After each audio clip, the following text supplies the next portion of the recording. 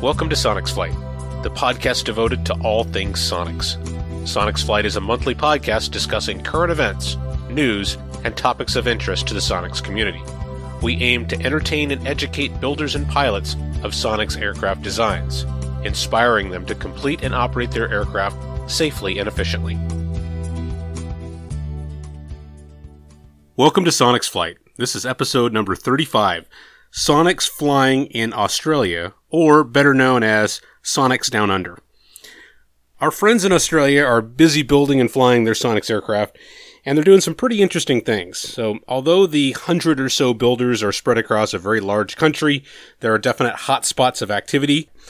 We'll speak with several Aussie builders and hear about their challenges, their experiences, and their general overall experience building a Sonex being so far away from the factory at Oshkosh. I'm your host, Jeff Schultz, builder and pilot of Sonex 604 and Sonex 1374. Joining me again are my two good flying buddies, Gary Motley and John Gillis. Gary is builder of Hound Dog, an AeroV-powered tail dragger. He's a longtime pilot, a former CFI, and a multi-time airplane builder. Gary, how's it going? Doing well. I'm happy to report I got more airplane parts en route to me as we speak, so I'm a pretty happy guy. Good. So this time next week, you're going to be busy drilling and riveting and getting back at it. Yeah, shedding my fair amount of blood in the sharp metals as usual. I'll have to buy a couple more boxes of Band-Aids before I start. Well, blood, sweat, and tears, that's what it takes. So you've already shed some tears, now it's time for some blood. Yeah. Take lots of iron, it'll build myself up. Well, good. I'm glad those parts are coming. Also, John Gillis. John flies his YX from his Eastern Colorado Air Park home.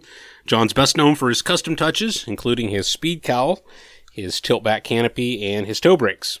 John, what's the big news on your end today? Not much new news. My plane's back in the air. I flew it last weekend, and I was dialing in my autopilot, which surprisingly was pretty damn simple. I just turned it on, and it held my altitude better than I ever could. So Mike should be happy about that. Nice. I figured it was going to take a little longer to get that thing working, but that's great to hear. Yeah, I was actually anticipating a lot of tweaking of the programming, but I am at default parameters, and it is rock stable. It could be just a relative term with John, though. Yeah. John, if you can hack into Mike's EFIS, you could send him all over the place, and you can just sit back and give him grief for not being able to fly straight. I know. He is such a darn good pilot in holding altitude, and he's not really good on course, but he's really good on altitude. Yeah, the weather's getting nice, so I think flying is going to start picking up here pretty quick, so I'm definitely ready for it. I can't wait. All right, well, let me introduce our guests. We have several guests lined up for this episode. So the first of several are Peter Henry and Chris Bischoff. Peter lives in the southern end of the continent, about 2 hours drive east of Melbourne in Victoria. He built and flies YX 149, an AeroV-powered tri-gear. First flight in 2014. Peter retired from the IT industry and now has plenty of time to enjoy flying his Sonex around. So Peter, how's it going? Very good, Jeff. Yes, you're right. I've got I thought I'd have plenty of time, but I managed to squeeze in some flying. I went for a buzz yesterday morning. It was a bit blowy, but had some fun. The YX is going very well, and very pleased with it as an aircraft. Having a great time. Yeah, I just had to laugh because everybody who retires says they get busier once they retire than they ever were when they were working. So on the surface, maybe it would seem like you have plenty of time to fly, but you're probably busy doing a million other things. That's absolutely true, yes. Well, good. I'm glad we were able to get everybody together. Thanks for being here. Also, Chris Bischoff. Chris completed his Sonex, number 1147, in 2008, powered originally with an AeroV. Chris is a real powerhouse when it comes to experimenting and developing new ideas, and went on to make some major changes to his engine, or should I say his engines, plural. So we'll get into that in a little bit. So, Chris, thanks for coming, and how are things going down in Australia? Certainly. Well, they're going very well at the moment. Unfortunately, I didn't get out for a fly with Peter yesterday. I've now had to relocate about 150 kilometres away from my beloved aircraft and the hangar. So I hope to be back down there very shortly. But, yeah, the Sonics is flying well, as usual. It's nice and sunny up here. I live on a lake now. But I haven't, as I said, I haven't had the pleasure of flying mine for a few weeks yet. I've only just got the injection system on the Rotax at the moment, so that's another adventure down the train. So that's my 101. If you're like me, about 2 weeks is all I can go, and then I start to get the shakes. I got to do something. Go fly something or just stand there and look at airplanes. At the moment, I've got delirium tremors, if that's what you mean, yes. I definitely need an altitude fix right now, so I might be able to get down, hopefully, this afternoon to the hangar and go for a buzz in those Sonics and make sure nobody's taken too much of my airspace up, that's for sure, Jeff. Yeah, I like to say that, the little puffy cumulus clouds that pop up in the afternoon, if you don't chase them off, you will lose to them every time. So it's our duty to guard our airspace and drive off the invaders. Absolutely. Look, I'm with you 100%. I'm with you 100%. And the Sonics is a nice little agile machine to chase them off to because they're pretty pesky over our way. I think you must be sending more and more lately. Ardently so, yeah. Chase the clouds away and make sure we get some clear air for sure, Jeff. Well, good. Peter, before we dig into the topics here, for those that are not familiar with the geography of Australia, maybe you could just start this off by giving us a very brief overview and kind of help us put some of these things that we're going to talk about into perspective. Okay, just really quickly, Australia is about the size land space of continental US. According to Google, anyway, has a population of 325 million people. Australia has a population of 24 million people. So the person to square mile ratio is very different between the two countries. Most of us live around the coast, particularly on the east coast of the country, down in the south where Chris and I live. That's because the rest of the country is basically a big desert. So there's 6 major cities around the outside, 1 territory with a small city. It's a great place to live. We love it. And the flying community is quite strong. Peter, they tend how to be many pilots do you think you have in Australia? Any idea? As in total pilots, GA and everything, I would not have a clue. But I think there's about, in RAA, which is Recreational Aviation Australia, which is the governing body for experimentals and ultralights, light sport, I think there's about 3,500 members. It's only a guess. So the ratio between general aviation, commercial pilots and experimentals would be, I don't know. I didn't look that one up. Well, there you go. Yeah, but it's substantial. There's a lot of pilots. Yeah. So even with those numbers, I would suspect that it's a similar type of ratio to the general population. Not a lot of people in the U.S. are pilots, even though we have a lot of them. In terms of per capita, it's not very many people are flying. That would be very true, yeah. There's a very small number of pilots compared with the total population. Yes. Yeah. Okay, well, good. We have two, we are governed by several bodies in Australia as far as aviation goes. The Civil Aviation Safety Authority oversee everything, and then Recreational Aviation Australia look after experimental, LSA and microlights. And there's another group called the Hang Gliding Federation of Australia who look after hang gliders and paragliders and microlights as well. So microlights are spread across 2 organisations and they compete for members basically. And the Sonics would be kind of in the microlight category, wouldn't it? It fits. Microlights is like I call them fruit bats, which is where I started flying anyway. Powered hang gliders. So experimental. The Sonics falls into the experimental class, which we call 19 here. So it's registered 19. Mine is 198330. So all the experimental aircraft are registered under the 19. What's the weight limit on the microlight? I think it's 600 kilos. and they're trying to get it higher. I understand. Don't quote me on this because it's not my area of expertise. I registered mine at 500 kilos, which is the equivalent to your 1,100 pounds, roughly. I think Chris did the same with his. Would that be right, Chris? Yeah, that's correct, Peter. I limited mine to 500, yes. Yeah. Is there an advantage to doing that? Because it used to be 544 kilos as a maximum takeoff weight for anything in experimental class. Okay. So, and it works out. You nominate it, and I just worked it out based on what the Americans were putting theirs out at 1,100 pounds. Did a quick conversion and said that'll be close enough, 500 kilos. Mm-hmm. So, yeah, you just had to nominate it when you applied for your registration. Okay. Well, John Monette, that'll make him happy because he hates it when people increase the gross weight of his airplanes without his say-so. Yeah. Yes, I've heard him talking about that. I guess maybe let's start with some background, just to get to know you and Chris better. So, Peter, why don't you start off and just give us a little bit of your aviation background and your experiences and kind of bring us up to the point where you started thinking about building a Sonex. Oh, okay. So I guess I've always been interested in aeroplanes, but it wasn't until I was in my mid-30s that no, that's not quite. I started off hang gliding when hang gliders were very experimental. I don't know how we didn't kill ourselves, to be honest.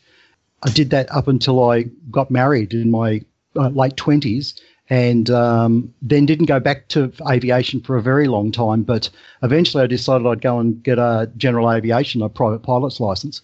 And never completed it. So a lot of years went by again, and I took up microlighting because of the hang gliding background and really enjoyed that, but found that if I wanted to go anywhere, I'd have to take 5 cut lunches and stop in 50 airfields to get anywhere. It was too slow.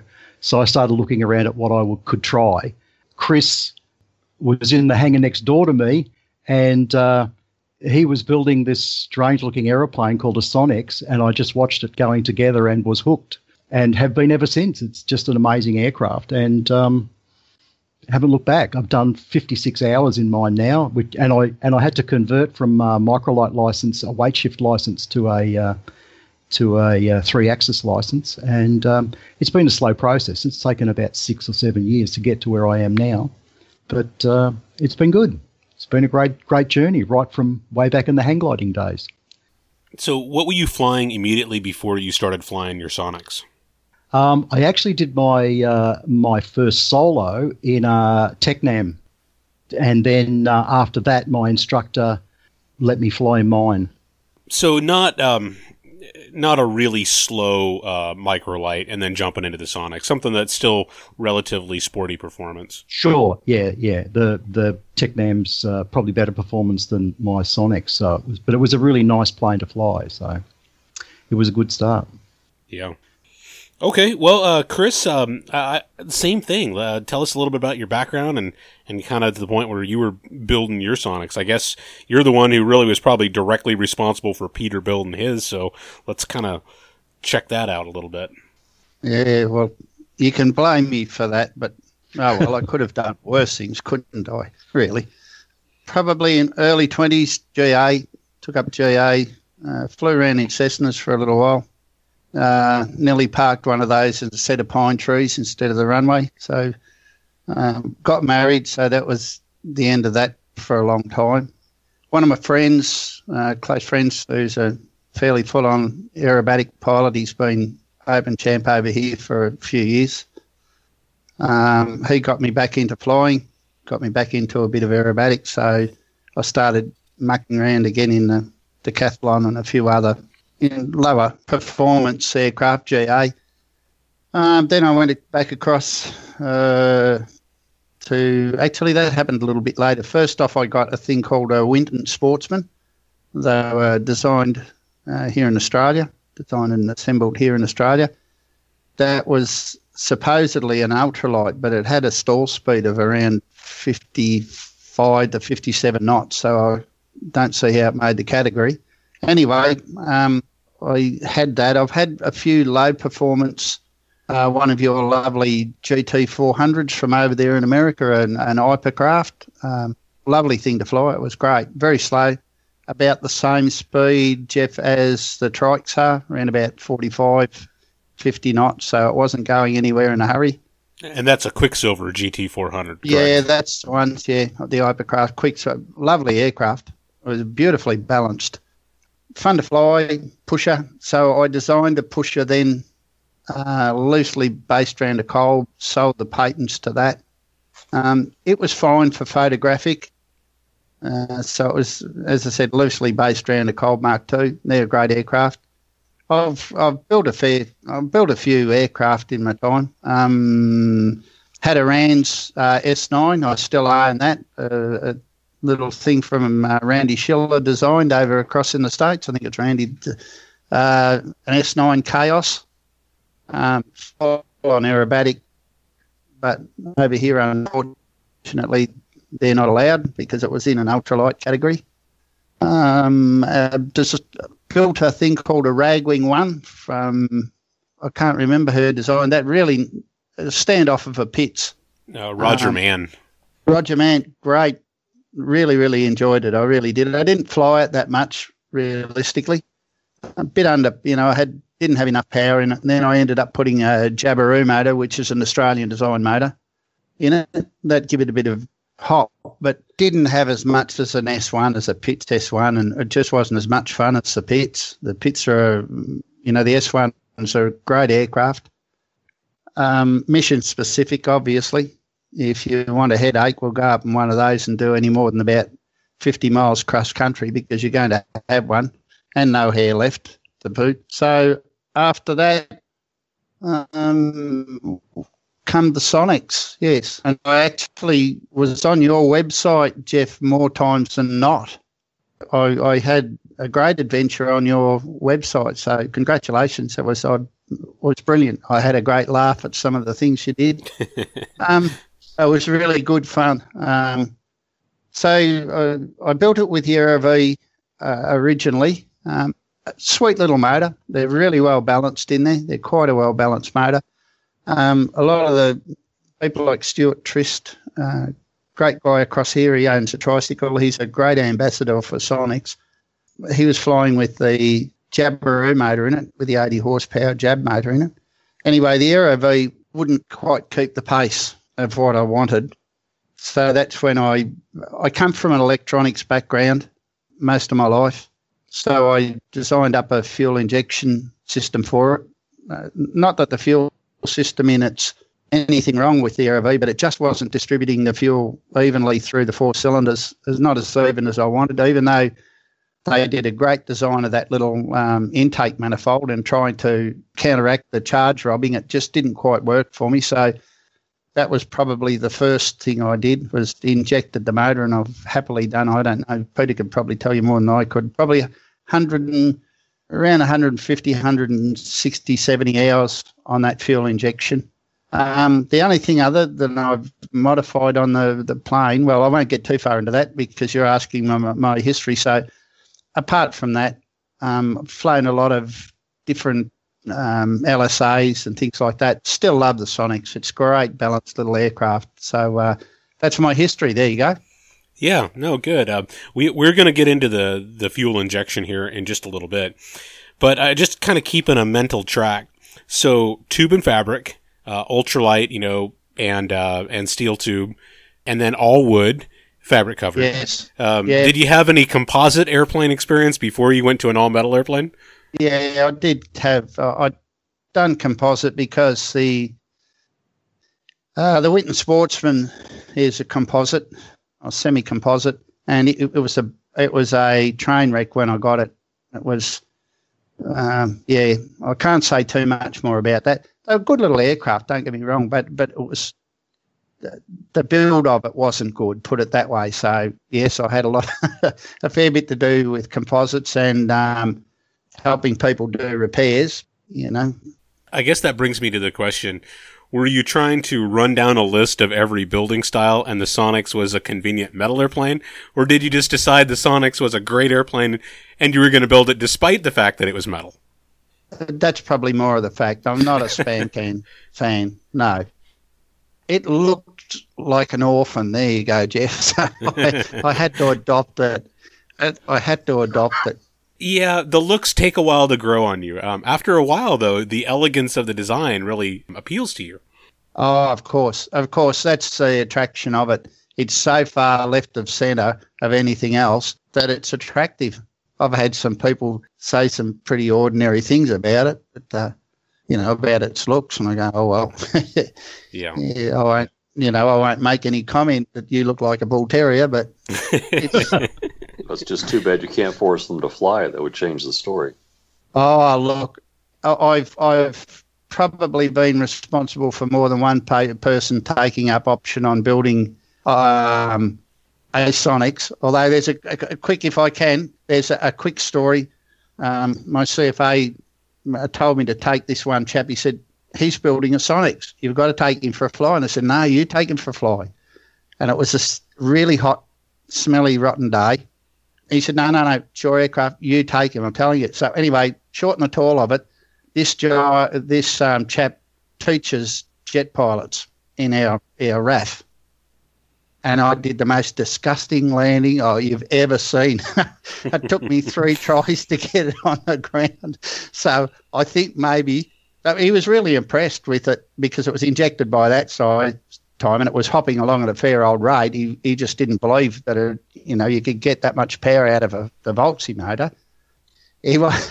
I don't think he was very impressed with my landing because he didn't say anything when he got out and he was quite white. So you should have been impressed with the structural strength of the landing gear, then it sounds like.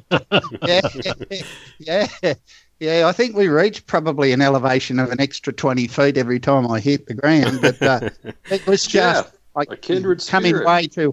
way too hot. It was a lesson I learned. So there you go. I've helped a few people, decide on a Sonics, and I think that I might have put off one contender that was halfway through building it after that one. So there you go.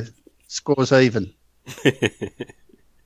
I've got to say, Jeff, Chris has been particularly generous with his time and his support when I built mine. I doubt if I'd actually would have got it finished without his assistance. So he's a very modest man. You would have done fine, mate. You were going well. Peter is a meticulous person. His finish is far better than mine. I get into mine, and mine's just practical. I do think I hold a bit of a record across here. From start to finish, I built mine and first flew it in 8 months, so it wasn't a bad effort considering I was still working. I'm not one of these lazy sods that's retired yet. I'm presently doing that, retiring. So there you go. Well, I found that builders make the best salesmen for Sonics because we as builders are so interested in showing off the cool and interesting points that are built into the design. And then, of course, taking somebody flying is just a pleasure. I think builders are the best salesmen that Sonics have. Oh, yes. Yeah, but definitely we're the inbuilt salesman, and you only have to get somebody that likes a bit of aerobatics. Those things are they're comfortable. They're very, very, what would you say? Mine's well balanced, very well balanced in the aerobatics, although you're not allowed to do those here in Australia, but I chase bumblebees around the top sometimes. Yeah, we won't tell you, anybody. Yeah, but they really are. The only thing is they're a little bit slow in roll rate with the original ailerons on them, but they're so well balanced, and you get somebody in it, and they just, one of the top aero pilots here in Australia has taken mine for a burn, and he said, "God, that wing hangs on, and they're just beautiful." So there you go. That's a good compliment coming from a person with that sort of credential. Yeah, well, good. Peter, I want to hear a little bit about the building process. So we kind of touched on this. You're building a long way from the factory, and there's all the challenges of just getting the kit and importing the parts and the various fees and taxes that go with this. Tell us a little bit about building so far away from Oshkosh. Okay. Yeah, look, it is a complicated process. There's no doubt about that. The kit is very complete, so that helped a lot. You've got to go through all sorts of hoops with getting the thing into Australia. The cost is becoming quite prohibitive. I could talk about cost if you like. I looked up the Model B price at the moment on the Sonics website, That's $37,000 with an Aero V engine in it, US. With the Australian exchange rate at the moment, $1 will buy 79 cents US. So that immediately, before it leaves the US, means that the plane's going to cost you 46,000 Australian dollars. It costs you $3,000 to get it out here. That makes it $49,000 as it arrives on the wharf. And then we've got to pay GST on it of 10%. So when it finally leaves the wharf on the truck to your house, it's 53,000 Australian dollars to buy with an engine. And that's with instruments and everything. I took their instrumented price. That's a significant amount of money. The Australian average wage is $80,000 a year. I looked up the American wage. It's somewhere between $50,000 and $80,000 a year. So they're sort of comparable. At the same time, as an example, I could fly to Queensland or drive to Queensland and fly home in a new Jabiru for under 60,000 Australian dollars. So they're getting to the point where they're almost pricing themselves out of the market here. There will be people who are building them. There's a friend of ours who lives 2 doors down from Chris who's building one at the moment, and it's a beautiful machine, but the pricing's a problem. I think it's a problem now. The cost of parts and the availability of parts out here. So if you want to buy an oil cooler from Jegs, or if you want to buy some bolts from Wix or Aircraft Spruce, you're looking at very high freight costs on top of that. You buy $90 worth of nuts and bolts from Aircraft Spruce, it'll cost you $90 to get it here. And you'll wait 2 weeks for that to happen, sometimes longer. Freight costs are just phenomenal out of the US. We can buy parts out of China and they're sent here free. So it's a really complicated thing. As far as getting support for it, it's exactly the same as the guys in the US. If I write an email to Kerry, he responds the next day. I cannot sing the praises of Sonex too much. They are so customer focused. They are lovely to deal with.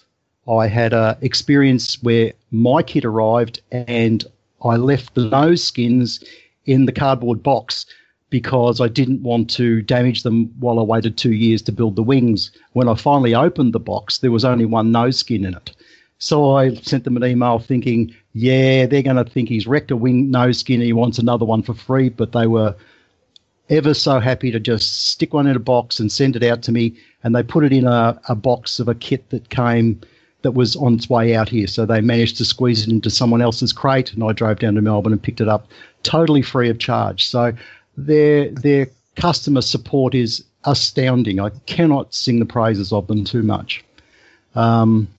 We tend to, I like Chris, spent hours on builders' sites out of the US, just hours and hours working out how the thing went together and reading plans and all the rest of it and asking questions online and those sort of things. So it's a process, yeah, but it's doable. Mm.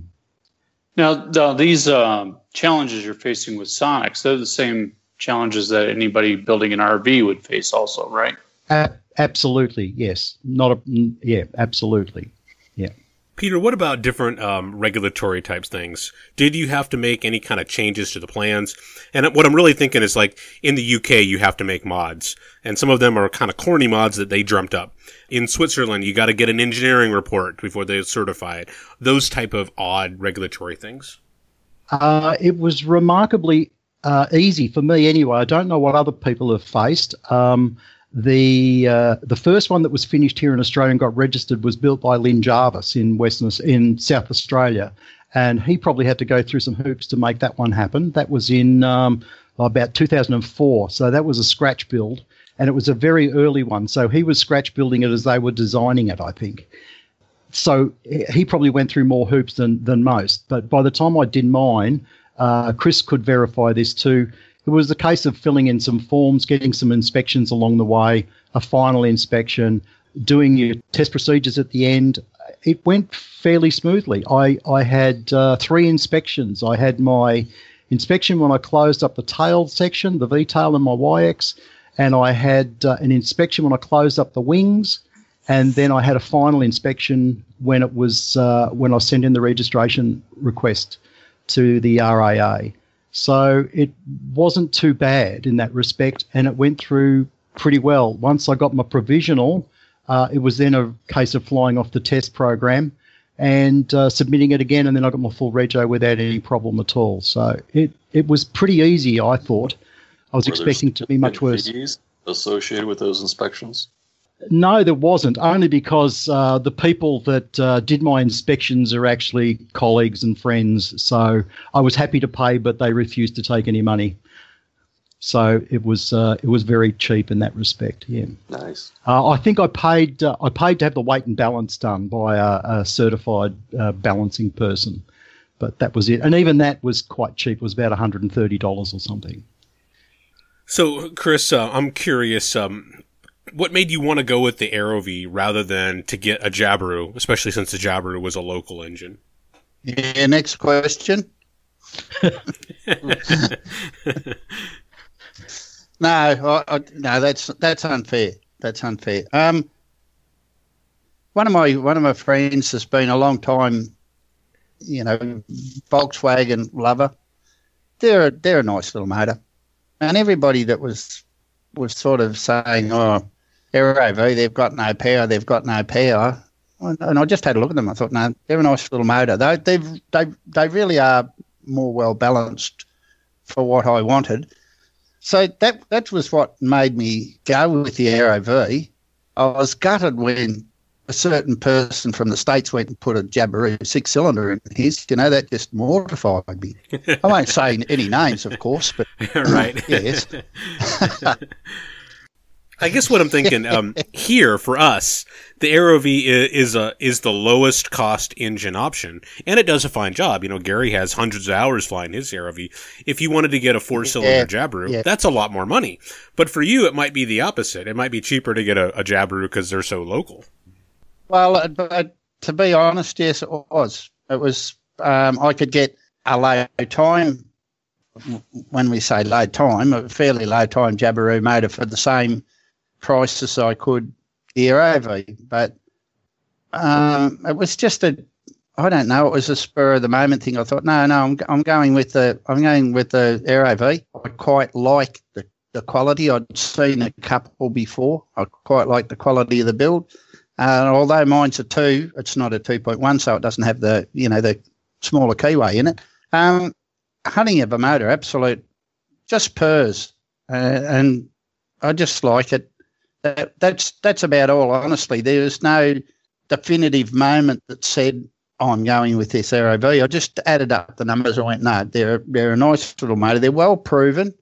They don't fall to bits on you. No, they're not the most powerful, fair enough, but with a few little tricks on it, they can be brought up to quite reasonable power. So that was what made me decide to go with that. And the later, I don't know what happened there, why I decided to go with an Austrian hand grenade motor, but I had one sitting in the corner actually. But I'm not.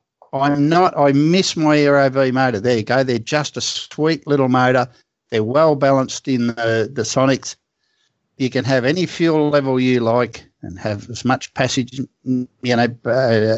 weight as you want, and they don't get twitchy in the tail end. It's great. They're just a nice motor. There you go. That's certainly one of the things that I considered when I put it in. I'd heard some stories about the Sonics being just not the Sonics, the Jabiru 2200 being just a little bit light, and when you get down on fuel, they get a bit wallowy, a bit tail heavy, and that was one of the reasons that I didn't go with the Jabiru. So, yeah. Yeah, I think that the 4-cylinder Jabiru is not a real great match for the Sonics. It's just a little too light on the nose. Yeah. Better to use the AeroV and save the money, or to put the big Jabiru and have more power. And then for the record, Chris, just for the record, I enjoyed my AeroV. I really did. I flew it for a couple hundred hours. I just, had the lust for more power, and call it a temporary insanity, but I really do like that Jabiru engine. Oh, yeah. Yeah.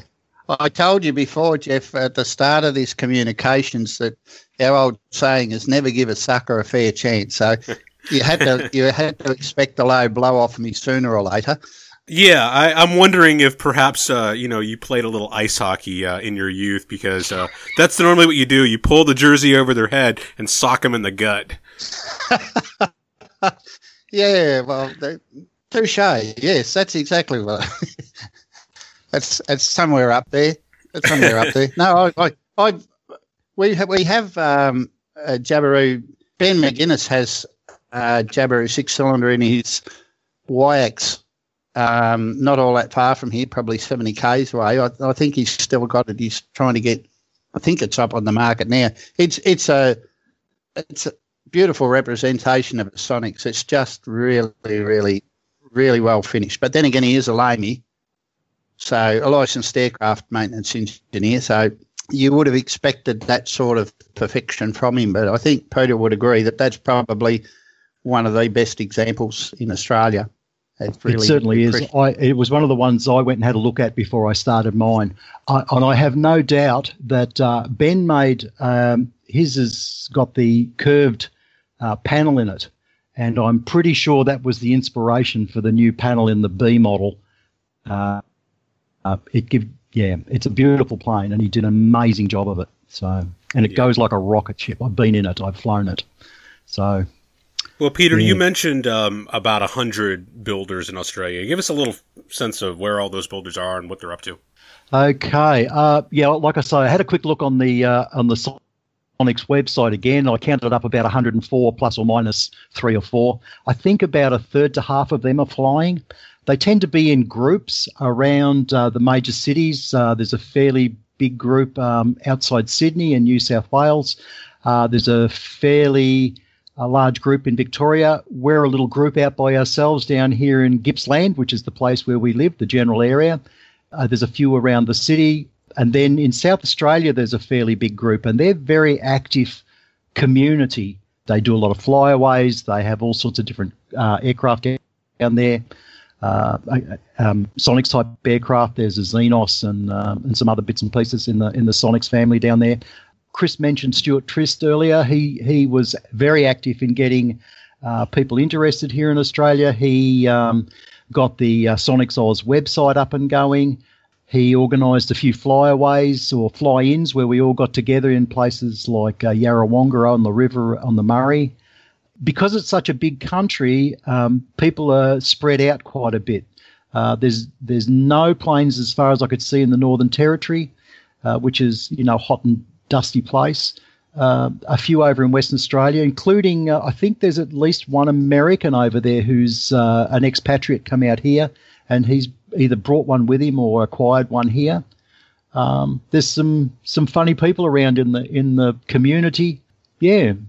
Do you find most people are solo builders, or do you have quite a few? I think the New Zealand term is syndicates for groups of people. Certainly most people are solo builders. Yes, very much so. Yeah. There's not many syndicates at all. No. I have noticed a few coming up on the market now. There's a few, going to second and third hand owners. What a few people do is they import completed models from the US. I was looking in the RAA have a magazine. I was looking in it the other day, and there was a YX that I've seen at one of the big air shows here, and he'd imported that and he's now selling it. So don't know what the story with that one is. But so there's a small resale market. I think there was about 3 or 4 for sale in the local aircraft mag. Yeah, they go around. They seem to hold their price reasonably well. You're not going to make any money on them, but you're not going to lose either. So it's a great community. They're all very friendly, and we try to help each other. We have to deal with things like it's very hard to get tyres for them here in Australia. So you've got to drive 5 hours to pick up a set of tyres in Yarrawonga, and it's about one of 2 places in the country that keep the tyres. So, and shipping them in from the US is very difficult. So those sort of things are a problem. Well, I thought they originally came with Chinese tires. Wouldn't that have solved your problem?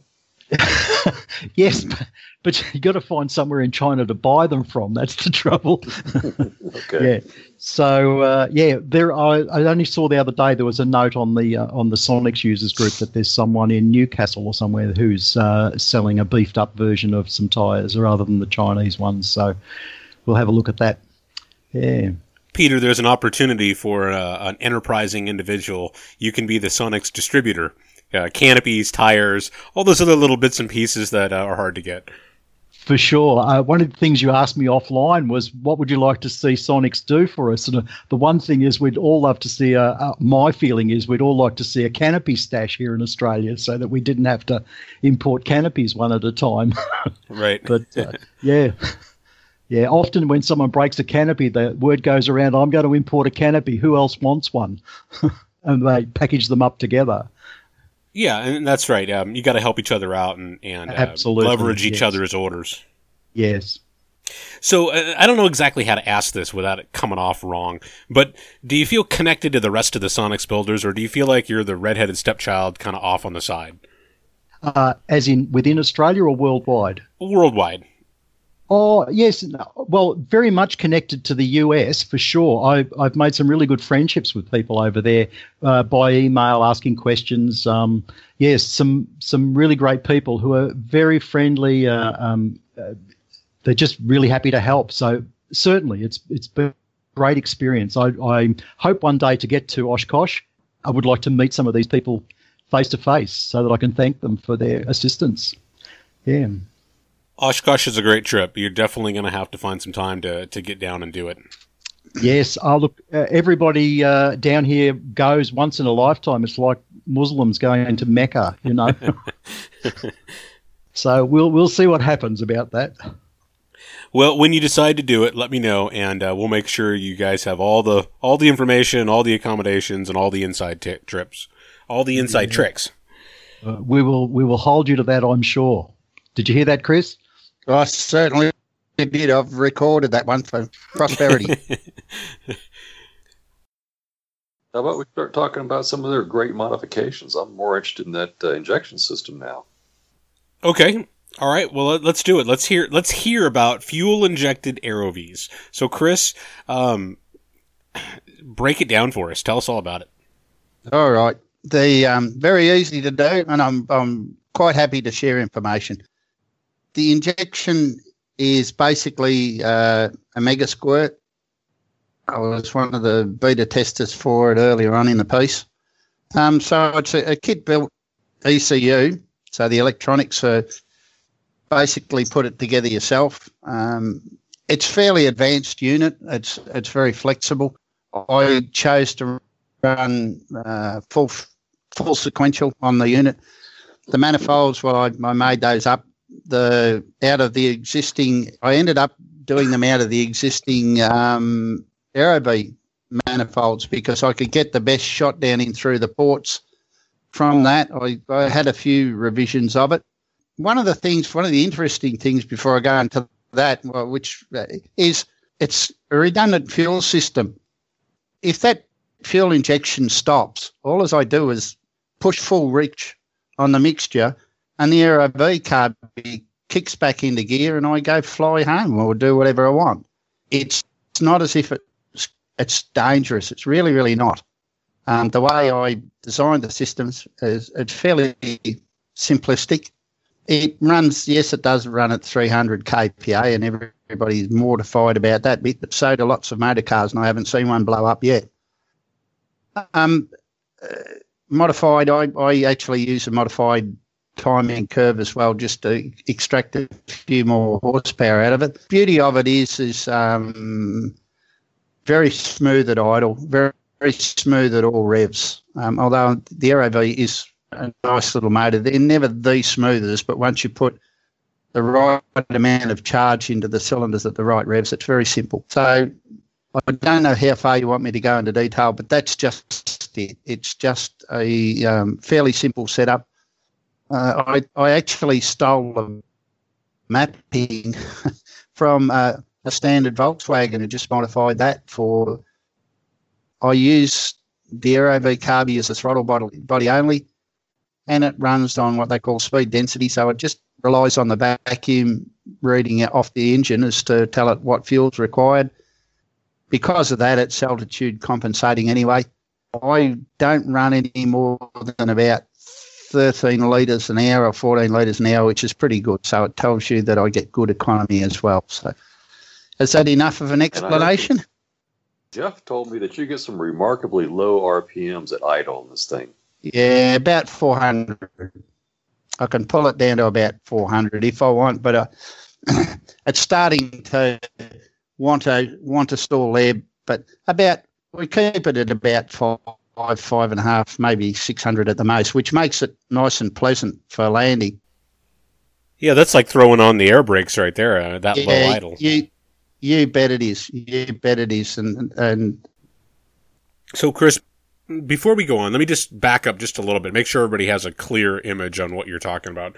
So, you kept the AeroCarb on the AeroV, and you're just pulling the mixture to idle cutoff, and then it's acting as a throttle body, and so it passes air, but there's no fuel.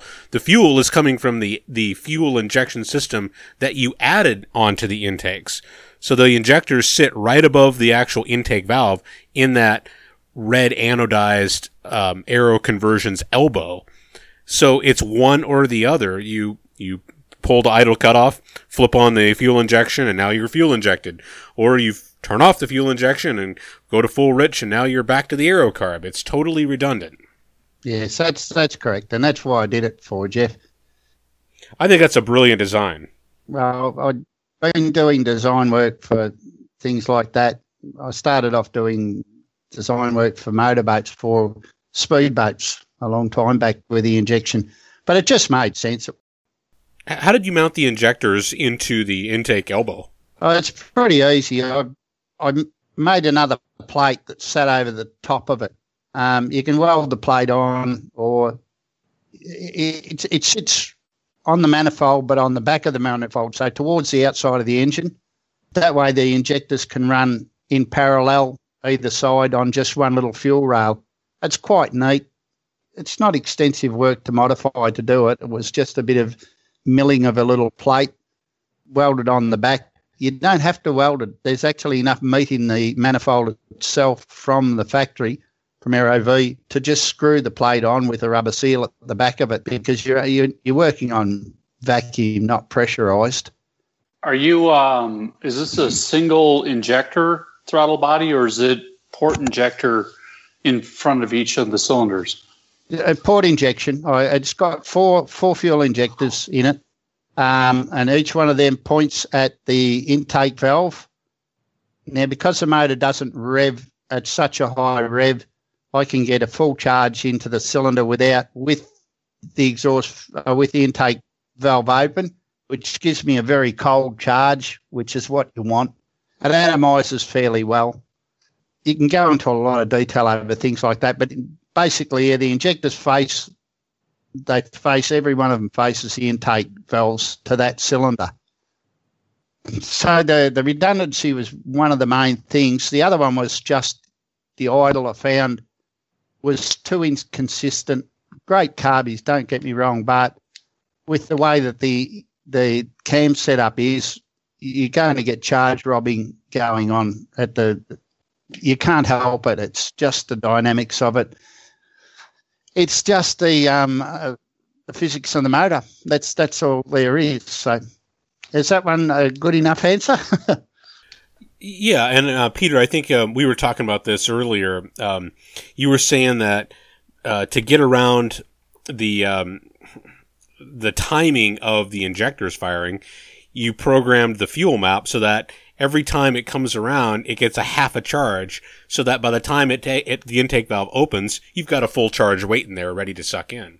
That's right. It sits on top of the inlet valve ready to go. So you don't know which cylinder is going to fire next, but you put half a charge in each time round. It's just like the wasted spark system. It's a half charge system, if you know what I mean. Yeah. Yeah. So the first time the injector fires, it delivers half a charge into the intake elbow. The valve never opens, so it just sits there. The next time comes around, you get the other half of the charge. Intake valve opens, sucks it all in, everything's fine. Yep, that's dead right. That's exactly how it works, and it works beautifully. Yeah, And nearly Chris- like that. Oh, nearly like, yeah. A couple of questions for you then. Yeah, I'm being simplistic about it, but yeah. And Chris is right. I must mention the only reason I'm putting it on mine too. I'm putting Chris's system on mine. I'm about a day from having it finished, and Chris is being a bit modest about how well it idles.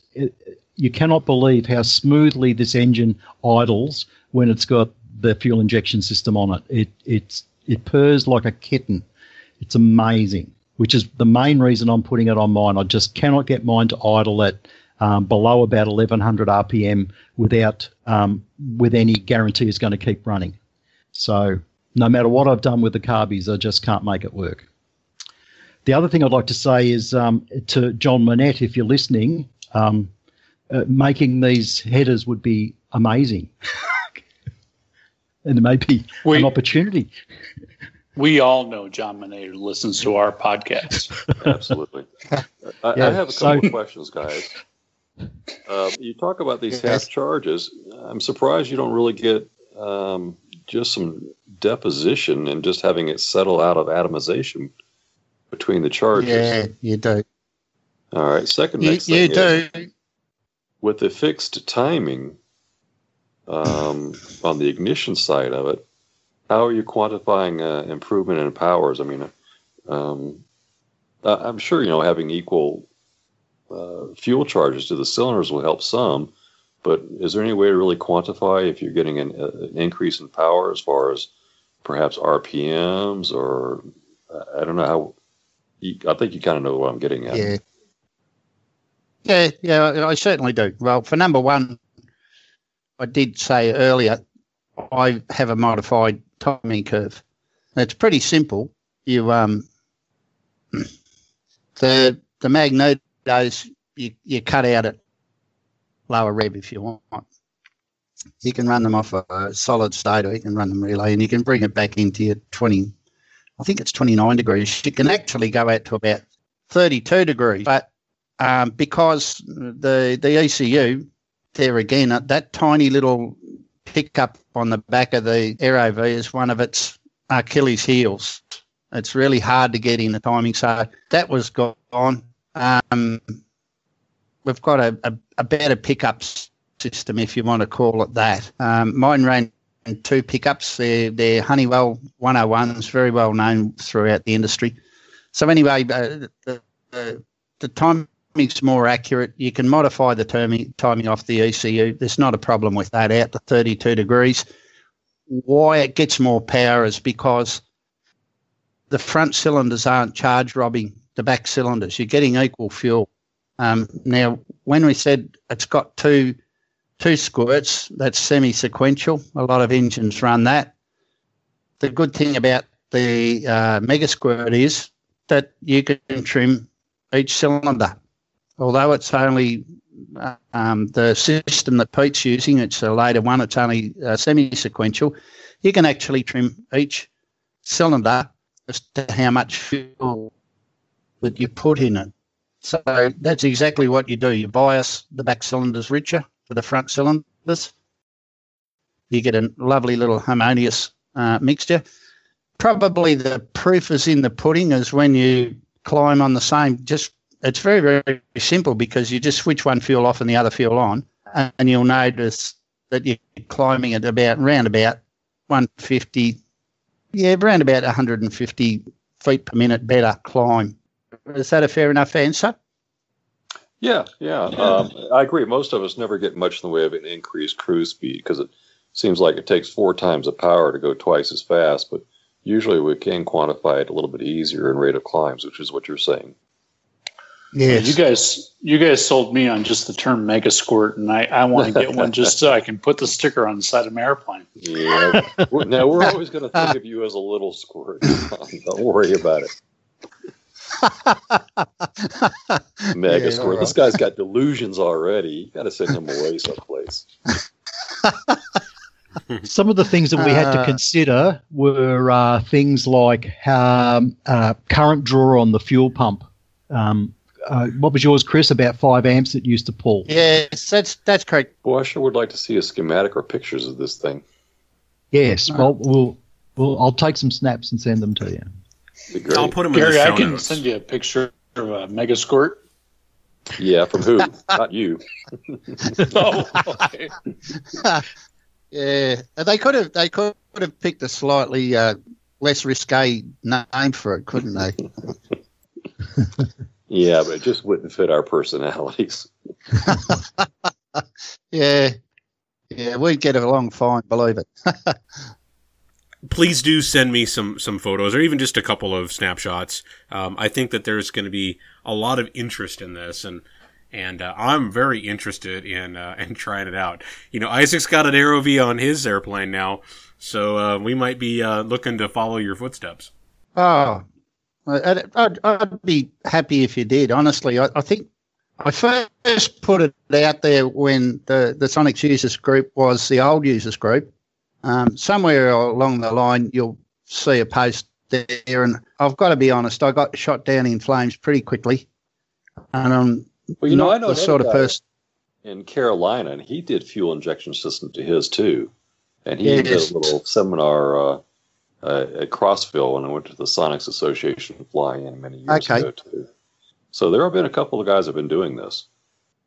There's been a few that have tried, but they've built extensively rebuilt the manifold system to make it work properly. The beauty of Chris's design is that it fits very nicely on the existing gear, and you don't have a major rebuild. And like I say, if we could get Sonics to make some manifolds, that'd be even better. Yeah, I'm particularly intrigued by just you being able to use the AeroV elbows, because you're right, the other guys was a pretty extensive crossover manifolds and everything else. So. Exactly, yes. Also send photos of how you're doing the timing. I'd like to see how you're picking up the rev counter. Uh-huh.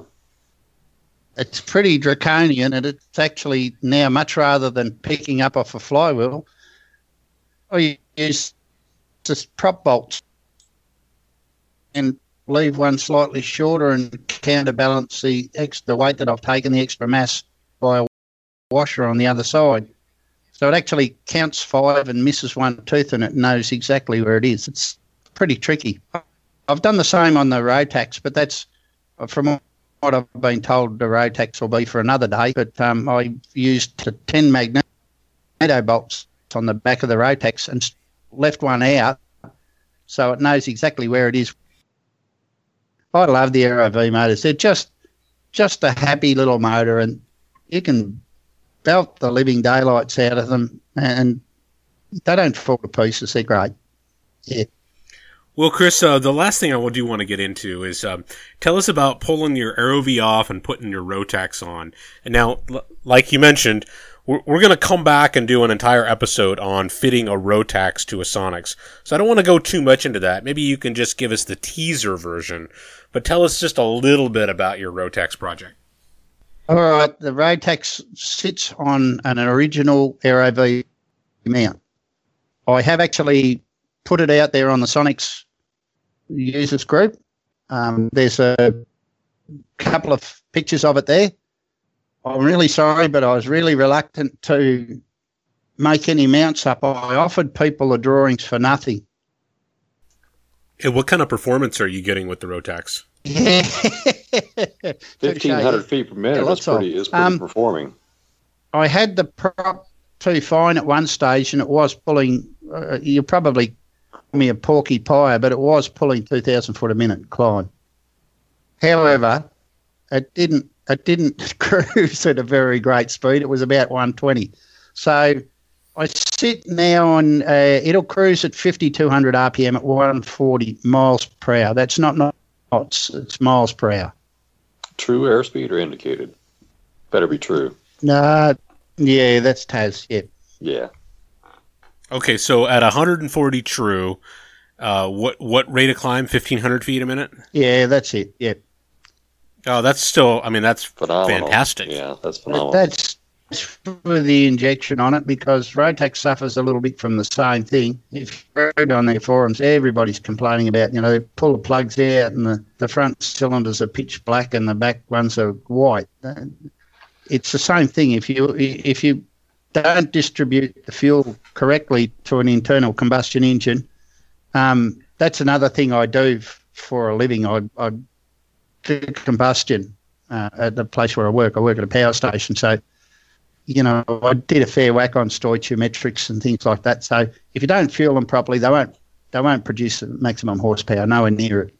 So yeah, that's the long, short, and tall of that. Well, that's fantastic. Next time when we do our Rotax topic, I want to hear about how you built your adapter and how you package everything to get it to fit under the cowl. So we're going to save all that for later. Yeah, certainly. Yeah. I can certainly vouch for how it climbs. I watched it one day. I was in downwind on a circuit and watched Chris's plane climb out with a different pilot in it, and I thought it was going vertically. It was astounding when it was doing its 2,000 feet a minute. It was just frightening. I'm drooling. Yeah, I know. That's exactly what I'm thinking. 2,000 feet a minute is just... I can't wait to try it. Yeah. Well, good. Peter, the last thing I wanted to hear a little bit about is the Wikispace page. Yes, which I was on this morning, and it looks like they're shutting down Wikispaces. So the team is going to have to find a new way to put our website up. So I'll put a link to the Wikispace webpage in the show notes. But if you want to go to it, it's Sonics Aus for Sonics Australia, sonicsaus.wikispaces.com. There's a lot of really good content on there. It's been going on for quite some time. A lot of the Sonics Australia builders have put their personal build logs and information on there. I've gotten a lot of great ideas on there. So I hope that somebody out there picks up the challenge to take the content there and migrate it to a new platform. It'd be a shame if it just evaporated completely and was lost. According to the FAQ on Wikispace, they're going to start closing down the sites starting July of 2018. So we do have some time to get organized, but we can't afford to wait very long. Yeah. Hey guys, I really appreciate it. It's great to hear kind of what you guys have going on. The stuff you're working on is just super fascinating. I think a lot of people are interested in tweaking their AeroVs and making them run even better. And Rotax has been on our to-do list, so we're going to knock that one out too. So thanks for telling us all about it. And I really look forward to covering the Rotax topic. Oh, it's a pleasure. Yes. It's been nice talking to you all. Fun as usual. All right. Well, Peter, thank you again. I appreciate your taking the initiative to reach out and help set this up. And Chris, thanks for being a good sport and being flexible on the timing and being able to come together and get this recorded. And you guys have definitely an open-ended invitation. When you want to come to Oshkosh, send me a note and we'll get together and make sure that you get the red carpet treatment. That sounds wonderful. I'm in. Yes, same here. Pleasure talking to you, Jeff. All right, guys. Well, thanks again. Appreciate everything, and we'll talk to you again soon. Gary, John, have a great weekend, and we'll talk to you later, too. You too. Bye. You too. Bye. See you later, guys. Bye-bye. Bye. The views and opinions expressed on the Sonics Flight podcast are those of the hosts and guests alone, and do not necessarily reflect the views of any individual, company, or organization mentioned on this program. Nothing presented on this podcast should be construed to be the official position or recommendation of anyone not directly associated with Sonics Flight. Anything that sounds like advice should be carefully considered before being implemented. Remember, you are the pilot in command.